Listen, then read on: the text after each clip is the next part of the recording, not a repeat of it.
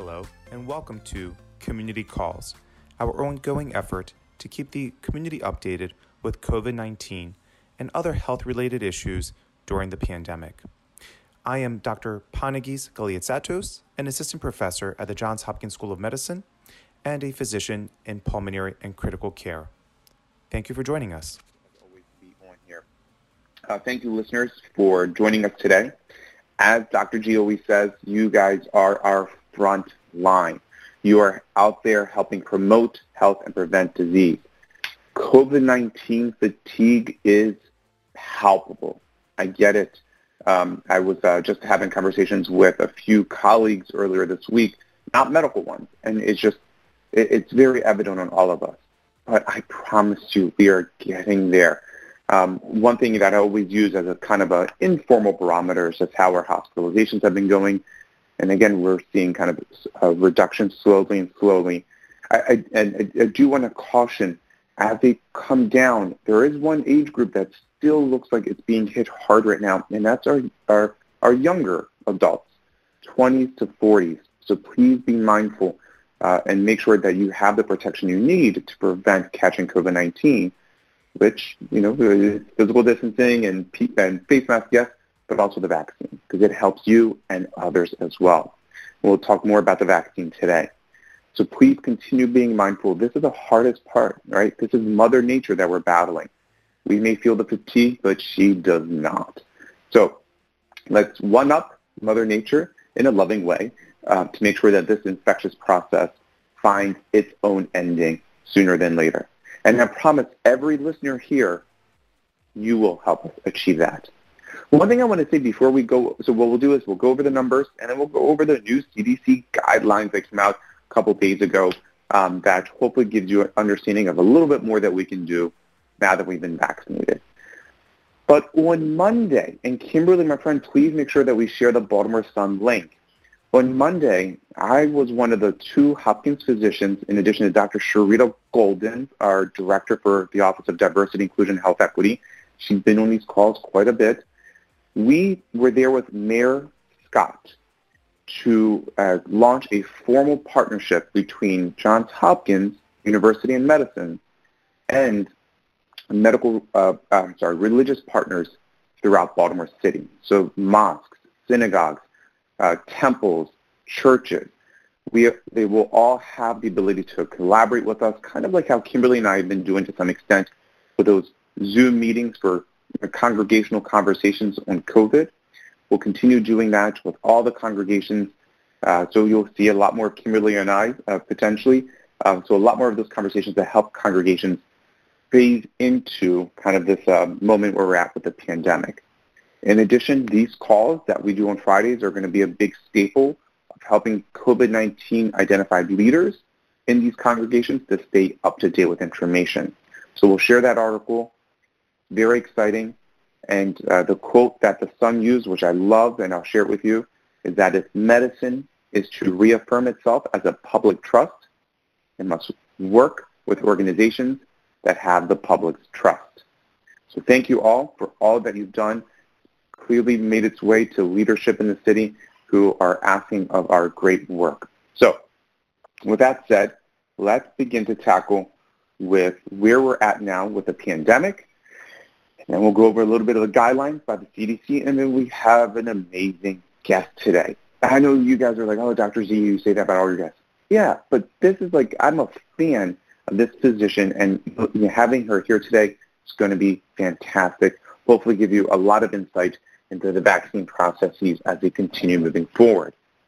So let's discuss the numbers. Where are we? Globally, there are 151,403,853 cases. The deaths at 3,183,177, giving us a global mortality rate of 2.1%.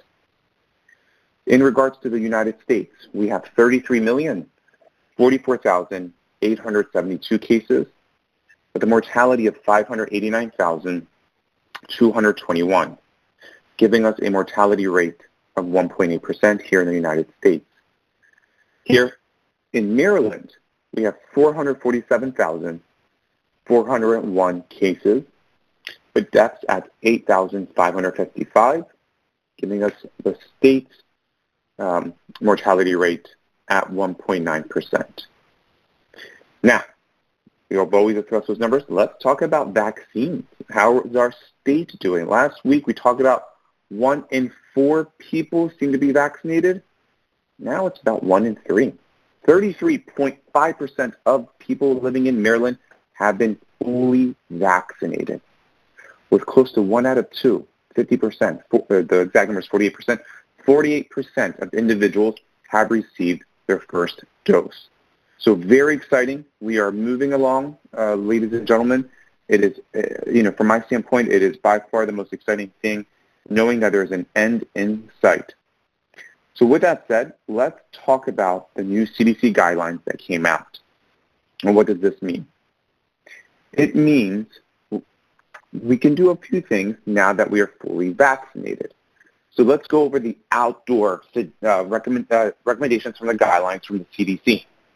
So for people who are fully vaccinated and those who are unvaccinated, when can they not wear masks outside? Well, the CDC says you don't have to wear a mask, fully vaccinated or unvaccinated, if you're outdoors by yourself simply walking or running or enjoying a wheelchair roll, especially if you're by yourself or with members that you've been living with, right, in your household.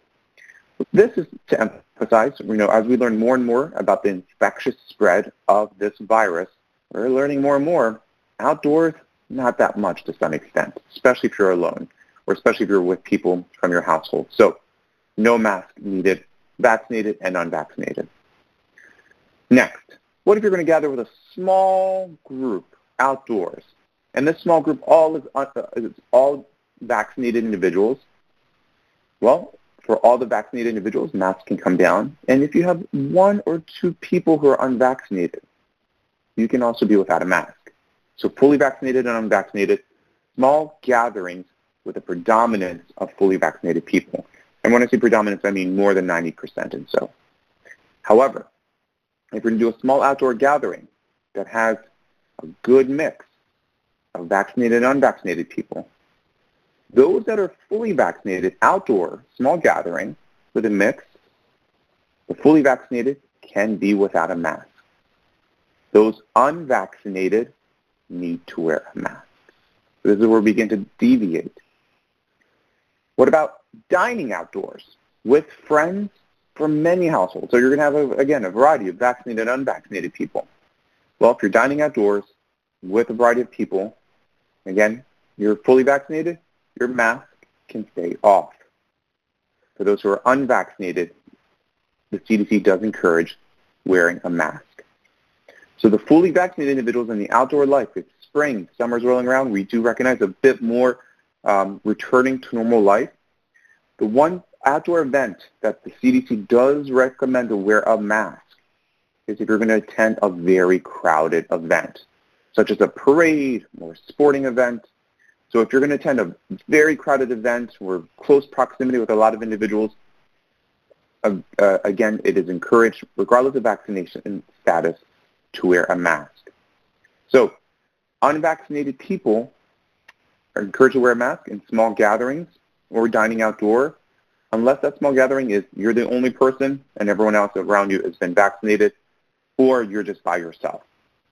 So more to come as the CDC begins to drop us new guidelines to recognize that this vaccine is helping protect us and allowing us to return to our normal life. We're excited, everyone. I feel it. Right? So good, very good. Now, let's talk about the arsenal we have, this human ingenuity about the vaccines a little bit more. Kimberly Munson, my friend, hopefully you've had less coffee in the last 15 minutes. Do you want to introduce our guest? Yes. Thank you, Dr. G. So I would like to reintroduce today's guest speaker, Dr. Kausar Talat, Assistant Professor in the Johns Hopkins Department of International Health within the Division of Global Disease Epidemiology and Control. Welcome, Dr. Talat, and thank you for joining us again. Thank you very much, Kimberly, for the invitation, and Dr. G, a pleasure as always. And can you remind me, am I saying your name correctly? Perfect. Great. Thank you. So before we begin our conversation on children and vaccines, can you just provide a brief background about yourself and the work that you do? Sure.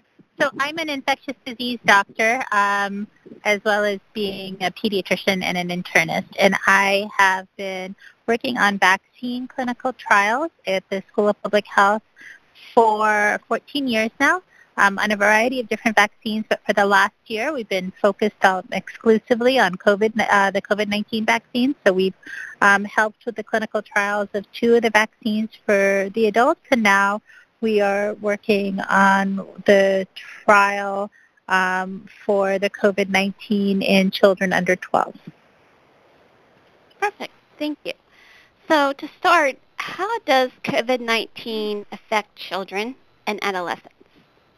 So for the most part, children and adolescents do really well with COVID-19 infection. They are more likely to be asymptomatic than adults. They are far less likely to be hospitalized than adults, especially adults who are over the age of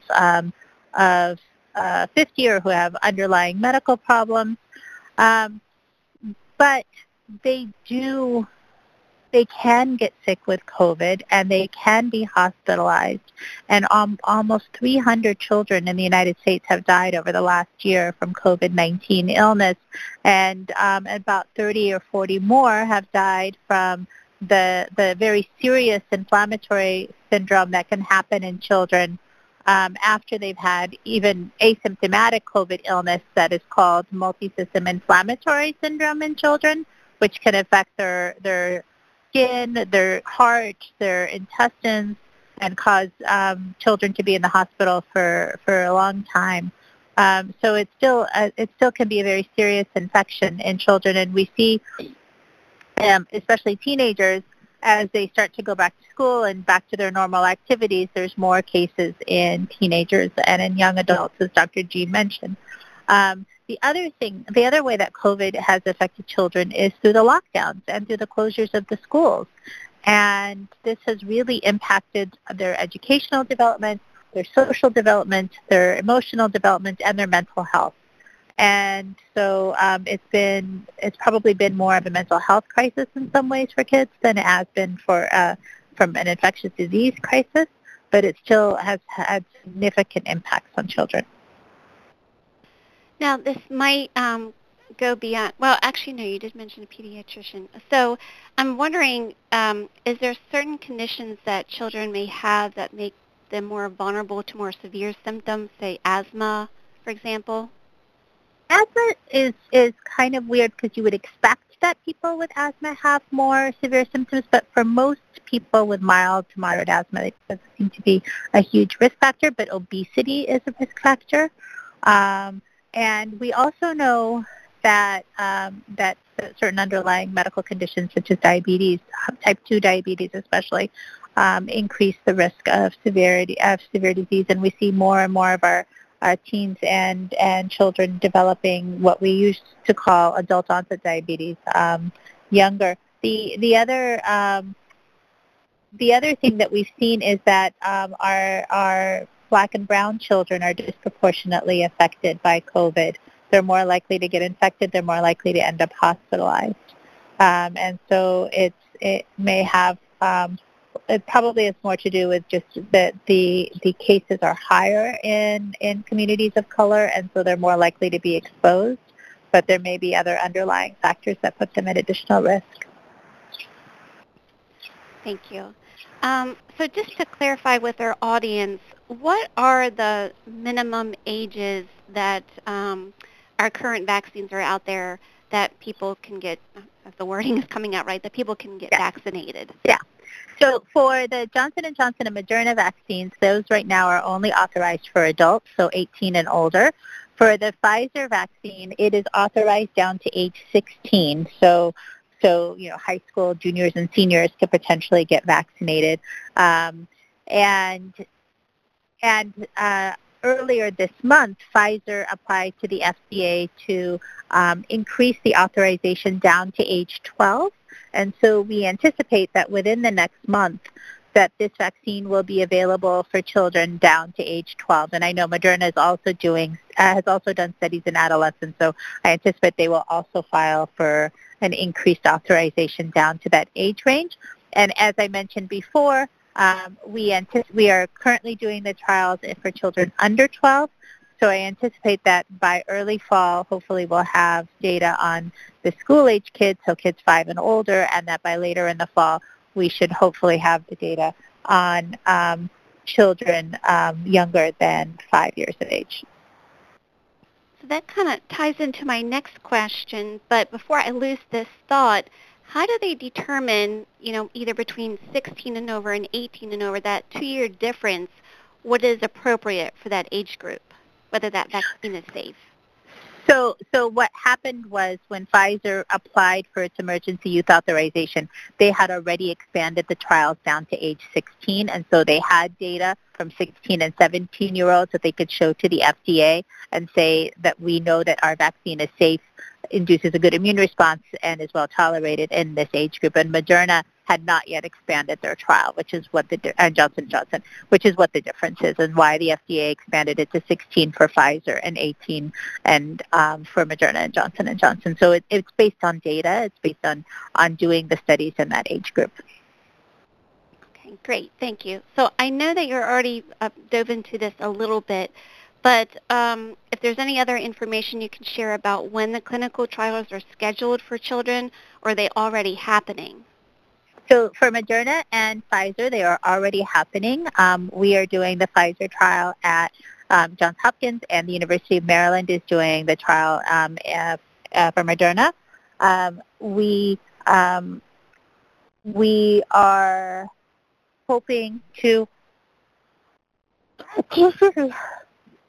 We're in the phase 1 trial right now, where it's very small numbers, trying to identify the best dose for each age group of children, because children are not little adults, and we sometimes have to go down on the doses for them.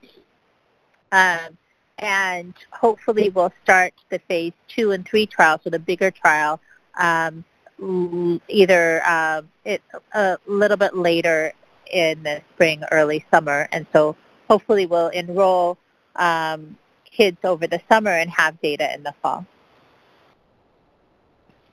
So, I'm going off a little bit, but how do you recruit children to participate in these trials?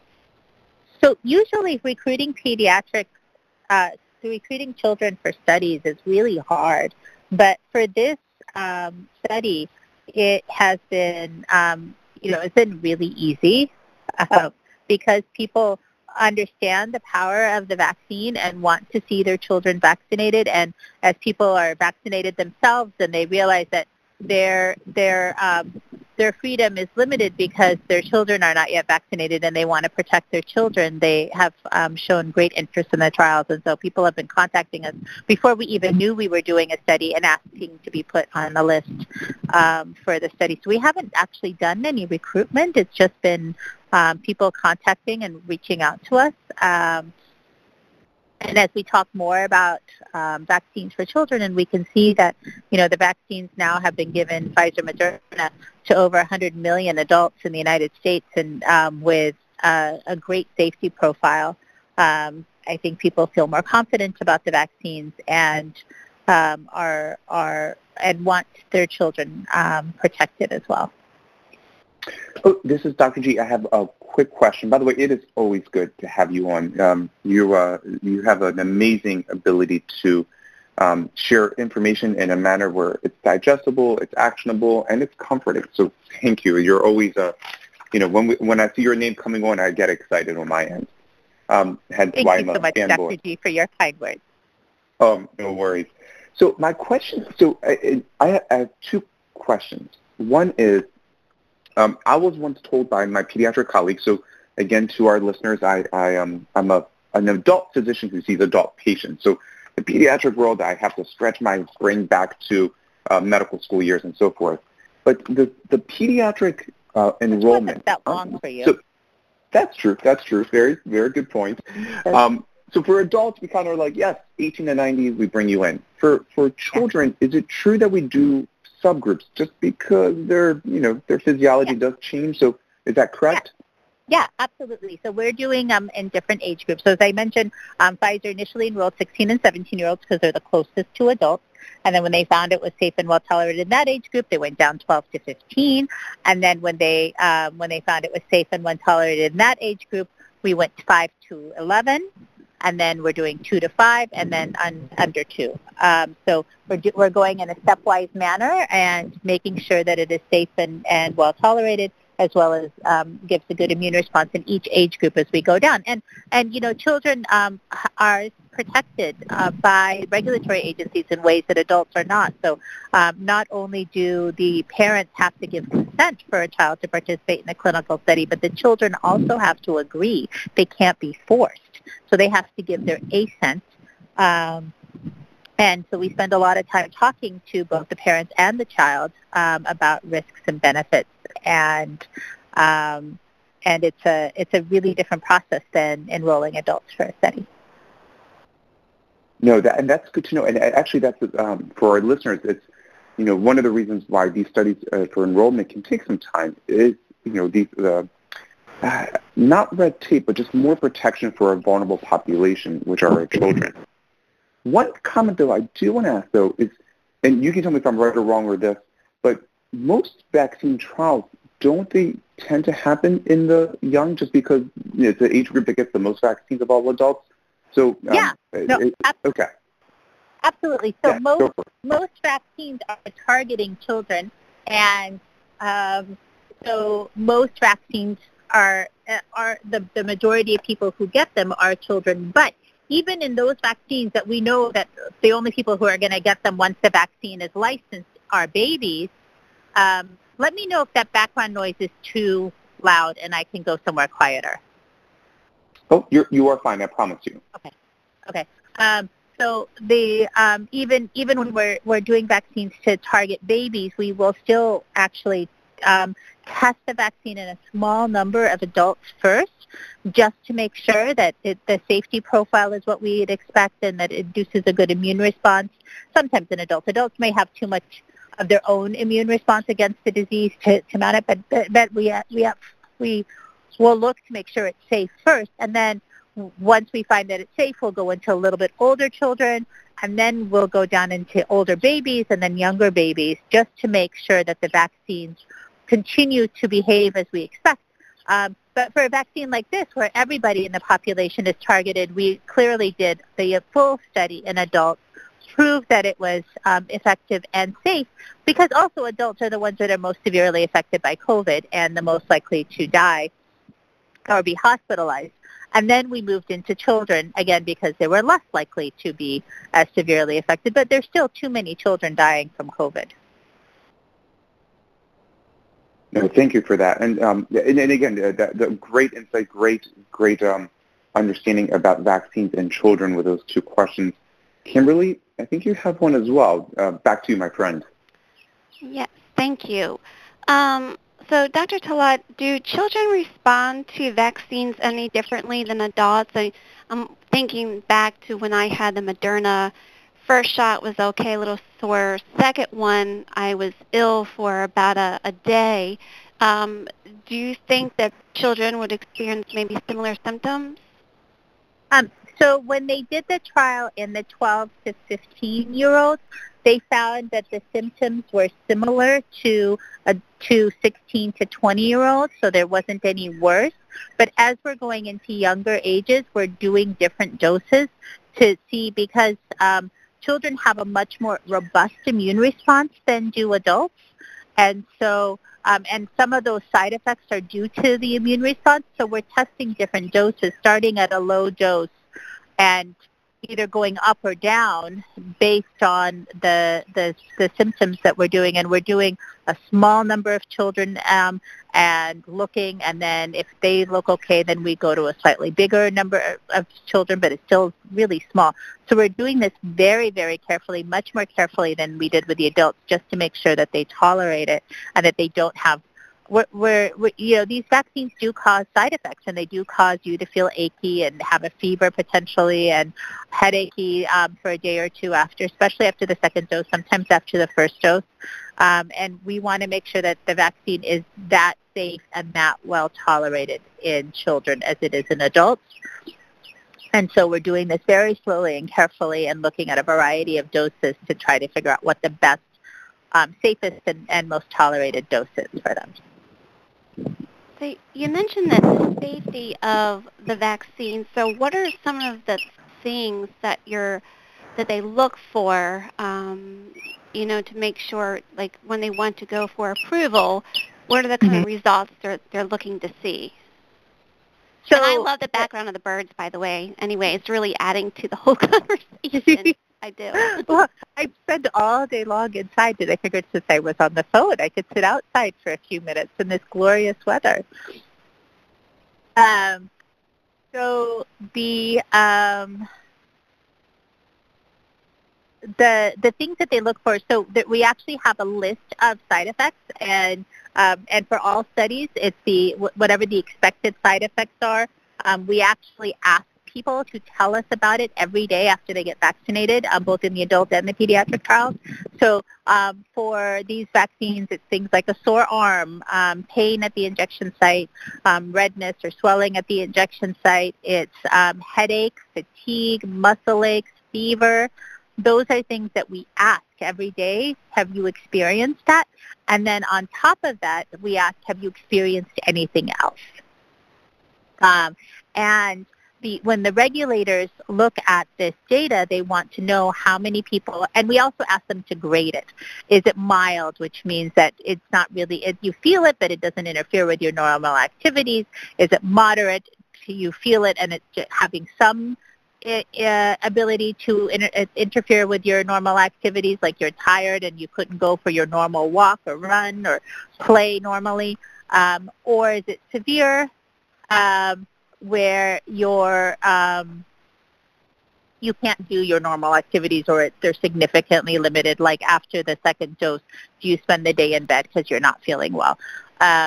So we ask for that, and when the regulators look at the data, they look to see how many people had headaches, how many of those headaches were mild, how many were moderate, how many were severe, and they look at all of these side effects and sort of is this a tolerable level of side effects? Do the risks outweigh the benefits, or the benefits outweigh the risks? For these side effects, they're short lasting and they don't do any permanent damage, and so most of us can tolerate not feeling good for a day or two, and then being able to go on with the rest of our week or life protected from COVID. And so that's what we ask for those things every day. The regulators look at that, and if you're seeing lots of high fevers, you may not approve something for people who are at increased risk from having super high fevers. But for the most part, in the studies that we have the results for so far, the fevers have not been that high, and so they've been, the benefits far outweigh the risks. That's great information. Thank you for sharing that. So the next two questions I get very often from our community members. And so the first one is,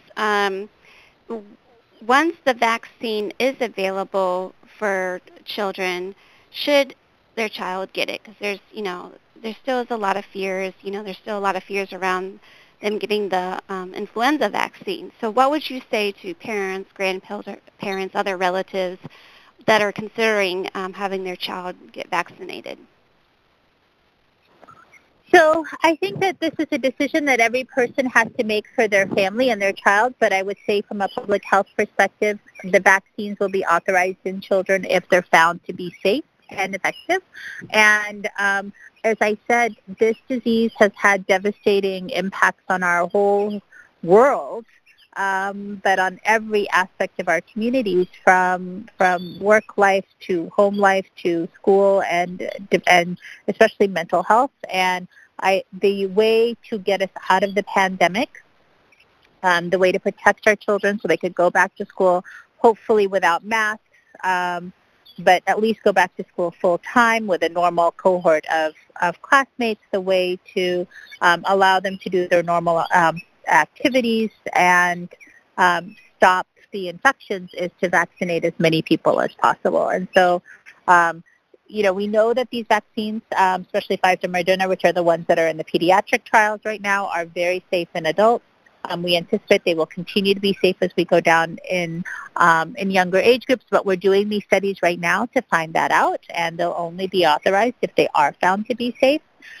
We know that they're incredibly effective at preventing illness, hospitalizations, and deaths, and one child dying from COVID or being hospitalized with multisystem inflammatory syndrome, once there's a vaccine that's available that will prevent that from happening, is one child too many.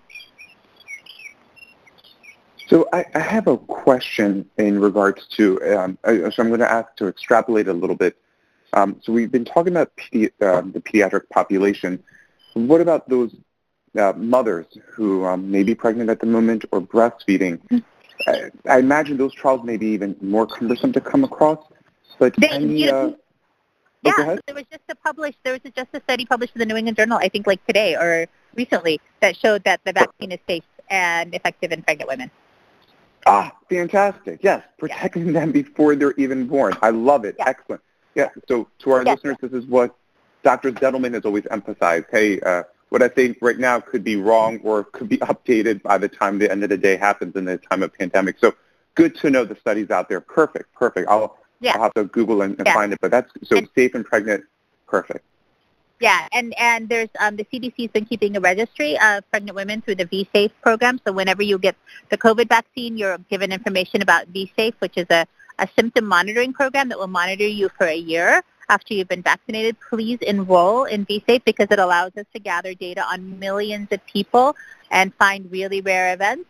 But pregnant women are being captured in that system. They're being followed in a registry. There's been no evidence of any harm, and in fact, there's been shown benefit already. And you protect not only yourself, but you protect your baby when it's in your uterus, and then also after it's born, because antibodies will go across the placenta from the mom. Not the vaccine. The vaccine doesn't go across the placenta. The vaccine doesn't enter the baby. The vaccine doesn't affect the baby in any way, but the mom's antibodies will cross across the placenta to her baby and protect the baby for the first few months of its life. And in breastfeeding moms, again, the vaccine doesn't go into the milk, but the antibodies that she makes will go into the milk and could potentially, we don't know this yet, but we know that for other diseases, the antibodies in breast milk do protect babies who are breastfed, and we assume that this is true as well for COVID. Great to hear. That very comforting. So thank you so much. And you're so prepared for kind of a question that just came up naturally through this. So thank you so much. Kimberly, I know you have a few more questions and some of them coming in from the community. So over to you, my friend. Yes, thank you. So my last question, Dr. Talat, before we go over to community questions, is, and I know Dr. G reviewed the latest CDC guidelines, but until a vaccine is available for children, what do you recommend as far as them being around other family members, whether they're vaccinated, fully vaccinated, playgrounds, etc.? So I'm going to use what we do as an example because we're in that position where my husband and I are physicians, we're adults, we're vaccinated, my kids are not. My parents have just recently been vaccinated, so now when we go to my parents' house, we all still wear masks because the children aren't vaccinated, but they can now hug my parents. Wherever we go, we are still masked just to be on the safe side, especially now that new the CDC guidelines, if we're walking by ourselves, we can take our masks off. But if we're walking someplace where it's crowded or there's other people whose vaccine status we don't know, we are still wearing our masks. The kids, when they're at the playground, when they're doing their sports, whatever they happen to be, they still wear a mask. But now they're going to school in socially distanced and masked, and being very careful to follow all the CDC's guidelines. And I'm hoping that they'll have more, as more people are vaccinated and the virus transmission goes down even further, that they will continue to have more opportunities to have more normal activities until the vaccine is available for them. Great, thank you. But so much. We don't go inside of restaurants and eat inside. We still try to be, the outside is better than inside rule, and trying to be very careful in order to protect them. Yeah, that sounds very similar to what I'm doing. I just celebrated my son's 13th birthday, and even just going in the mall, the first time I've been since the pandemic, at a time where it was slow. I'm still not comfortable with eating a pretzel and taking a mask on, so we went outside on the bench, ate the pretzel, and went back in. So, yes, exactly. Still taking those precautionary measures. So, again, thank you so much. This has been a fabulous conversation. As always, I listened to your other talks as well. I know you have another one coming up soon, and I just appreciate you taking the time to join us. There is a couple community questions. I know one specifically about this talk, but did you have any other closing comments, or Dr. G, anything else that you want to mention before we move over to the community questions? Not on my end. I think let's jump right into them. Strike while they're hot, because this has been an amazing talk. We have great speakers. I promise you all. You, the listeners, know this. But this one has made me grab some pen and paper and take notes. So I'm eager to hear what the community has to ask as well. So well done. This has been a great hour. Yes. Thank you. Agreed. Now, Thank you very much. I think this we already kind of answered this question, but I want to make sure that our community member did get an answer. So if you don't mind, I just want to repeat it just to make sure we have an answer for them. So they thought that testing for the Pfizer vaccine for 12 to 15-year-olds was scheduled to be completed in August. Governor Hogan announced in his press conference, I guess this message came through yesterday, that the Pfizer vaccine should be available to administer to 12 to 15-year-olds by late June or early July at the latest. Could you please provide an update on the timeline? So again, I know we kind of briefly discussed this, but just if you could reiterate that. Yeah. I actually think it'll probably be earlier. As I mentioned, Pfizer submitted their application to expand down to 12 on April 9th. And the FDA generally has been very responsive to EUA requests. They were incredibly busy the last couple of weeks with the Johnson & Johnson vaccine safety issues. But I anticipate that within the next few weeks that they will have emergency use authorization. Now, the decision will need to be made because adults are still at more risk from COVID than adolescents, whether to expand the age range to adolescents right as the EUA is authorized, that the emergency use authorization is given, or wait until all the adults who want the vaccine have the opportunity to get the vaccine before they expand it to adolescents. But I think by the end of May, we'll have an authorization for vaccines for down to 12 years of age. That's very encouraging. Thank you. So the next question is a more generalized question maybe for Dr. G. So as they understand it, viruses kick in the body's immune response, thereby causing many of the same symptoms of fever, cough, etc. Other viruses find a home in particular parts of the body, such as shingles in the nerves. Has a particular part of the body been identified as particular to COVID-19? So actually, either one of you. So COVID-19 attacks. COVID-19 enters the body and enters cells through a receptor that's on many different kinds of tissues, and so it can actually go to lots of different places in the body. We know that it causes really severe lung disease, but it can cause a variety of different kinds of medical problems. But unlike the shingles virus, which is actually a chickenpox virus, unlike that virus, which lives in the nerves after you've been infected and can come out and cause shingles many, many years later, there is no evidence that the SARS-CoV-2 virus or any coronavirus lasts for a very long time in the body of healthy people. Now, for people who are have severe immune compromising conditions, it can last for they've been able to find the virus being shed from their respiratory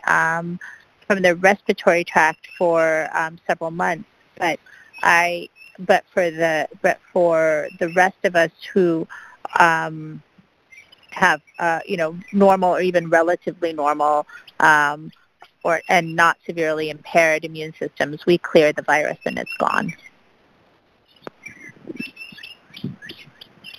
Great. That was a perfect answer. That was like, oh, that sounds much more appropriate for an infectious disease doctor. So great. Thank you. And hopefully that's a good peace of mind for a lot of our listeners. Yeah. Thank you. So the next one is Dr. G, relating to these congregational reopenings. Excuse me. Can churches relax the symptom and or temperature checks on entry for those fully vaccinated? So I still am in favor strongly of an infectious control policy where if you have symptoms, I would stay home. Obviously, this can get a little bit more granular depending on, well, are these my allergies, et cetera. And we're happy to tackle those kind of independently through those intimate congregational conversations. But a strong advocacy for if you're not feeling well or you develop a new cough or feel like you've had chills, stay home. I wouldn't risk it. I always tell our listeners, I think the coughing in public is the new smoking in public, right? If you pull out a cigarette in your church, you're probably going to get stared at. If you cough, you're probably going to be stared at as well. So I would say if you have symptoms, stay home. Now, I will say about the temperature check, and by all means, our guest commentator today, please weigh in. I've never been in favor of them. I think if you have a fever, you should stay home. It's going to be noticeable to you. I feel like the temperature checks a lot of times subject one individual to a lot of close proximity with others. In addition to, we know a lot of this virus tends to spread in patients who don't have symptoms. So from my standpoint, I've always felt that the temperature checks are more like trying to catch a golf ball with a volleyball net. Not going to be great, and it might not be a great use of resources, especially because sometimes it's hard to know what to do with the temperature. And, is it a hot day and they're waiting outside for quite some time? Did they bike here and so forth? So I've never been in favor. I think there's better ways to do mitigation of spread of COVID-19 in a congregation, infectious control policies, face masking, and so forth. But by all means, Dr. Talat, do you have a thought on that as well? I completely agree. I think that the temperature check puts the person checking the temperatures at risk and is otherwise more for, I think Dr. Fauci called it theater as opposed to a true public health intervention, because the people spreading the virus to other people, for the most part, don't have fevers. They're completely asymptomatic. They don't know that they're infected or if they have very mild infection. And so those who have a fever usually don't feel well enough to be out and about in the community. Yeah, excuse me. And I always love when this question comes up because, Dr. G, you know my story. Can I share my story? Share away, my friend, yeah. So, I was, it always makes me think of when I was waiting for the dentist and, you couldn't enter and you had to wait in your car. You would text them or call them when you were there and they would come out. And it had been half an hour I was waiting in my car, and it was a warm day out. And they came out and checked my temperature, and it said 106. And I was like, I don't think I would be waiting here to see the dentist if I had a fever of 106. But my body temperature was warm. It was a warm day out. I was dressed warm because it's always cold in my office. And then, when I went inside, and it was back to close to my average 97 and some. So I just love sharing that example because, I just thought it was funny. I was like, the last place I want to be if I had a temperature would be at the dentist.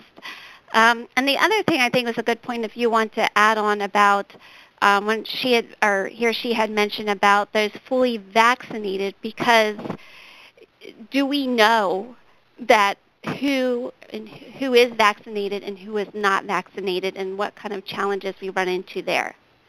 If either one of you could add to that, if you know where I'm going with that.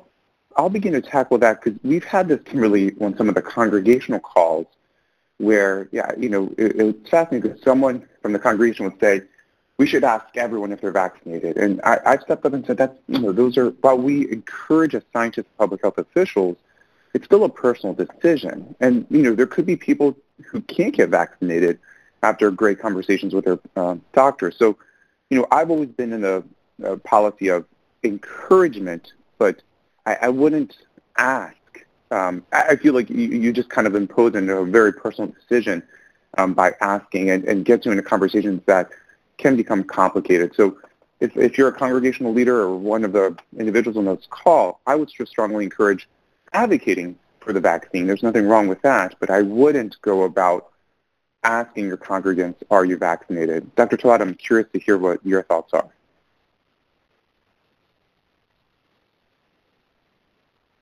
Oh, hello? Sorry. I completely agree. I think providing people with information, having dialogues with them about the vaccine and encouraging them to be vaccinated is very different from saying you can't come into our church if you're not vaccinated. Kimberly, hopefully that helped answer the community concern. Yes. So, and by the way, sorry, whenever I hear silence, I look at my phone, I'm like, did I accidentally hang up? No, I muted myself because of the background noise, but then I forgot to unmute. No, I agree with Kimberly. I love the bird chirping in the background. I'm imagining our listeners are enjoying it as well. It's very therapeutic. So back to you, Kimberly.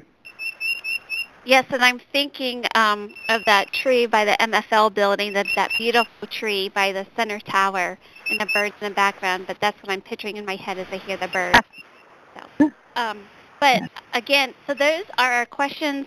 Again, I always appreciate our listeners for their thoughtful questions and taking the time to join us and send us their questions. And thank you, Dr. Talat. It's great to have you join us again. It's been very insightful conversation. I always appreciate your feedback and expertise, and of course, Dr. G. So I hope that maybe you'll join us again. I would love to. It's always a lot of fun to come and talk to you and Dr. G. Great. Thank you. We will have you on, especially once the pediatric vaccine approvals happen. We will gladly have you back on. Perfect. Absolutely. Awesome. Kimberly, over to you for closing thoughts. Listeners, have a great weekend. So before I turn the call over to Reverend Teague, please join us for our next COVID-19 Community Partners call, scheduled for Friday, May the 7th at 11 a.m. for an exciting myth-busting session with Dr. G and Kimberly.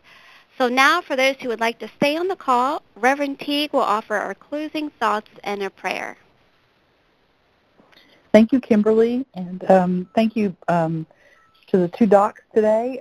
This is just amazing to me. Again, the great information. I'm just really appreciative. So thank you all.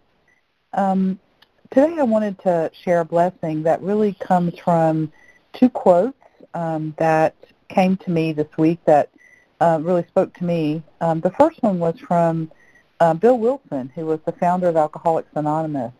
And the quote is that in God's economy, nothing is wasted. In God's economy, nothing is wasted. And the second quote that came my way was from Howard Thurman. Howard Thurman was a classmate of Martin Luther King Sr., and was very influential in his writings for Martin Luther King Jr. So this is the quote from him, Howard Thurman. I will sing a new song. I must learn the new song for the new needs. I must fashion now new words, born of all the new growth in my life, of my mind, of my spirit. I must prepare for new melodies that have never been mine before, that all that is within me may lift my voice into God. The two quotes seem to me to be kind of bookends for this place that we are in right now, this kind of in between, and that led me to this blessing. God of love and grace, God of redemption and forgiveness, God of creation and growth, we join together. We're between in so many ways, between vaccinated and free to be with people, between rampant virus that we could not control to hope for herd immunity, between going back to activities as they were and still needing to mask, staying distant in certain places. We are between our grief and hope, between pain and healing, between isolation and connection. It is in this space between that we ask that you give us patience. We ask that you give us a new song for new needs. Let us fashion new words born of new growth in mind and spirit.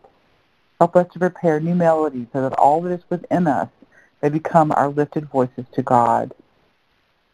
In this in-between, may we be assured that there is nothing lost, that all suffering and struggle becomes wisdom and empathy and peace, all experience is captured so that we are more whole and more present. May we experience connection as we move through this between to our new song. Amen. Have a great weekend. Thank you, Reverend Teague, and thank you again, everyone, for joining us. Have a great weekend. Be safe and stay well. Bye-bye. This podcast is made possible by the Johns Hopkins Bayview Healthy Community Partnership, its Department of Spiritual Care and Chaplaincy, Johns Hopkins School of Medicine's Medicine for the Greater Good, and the Johns Hopkins Institute for Clinical and Translational Research.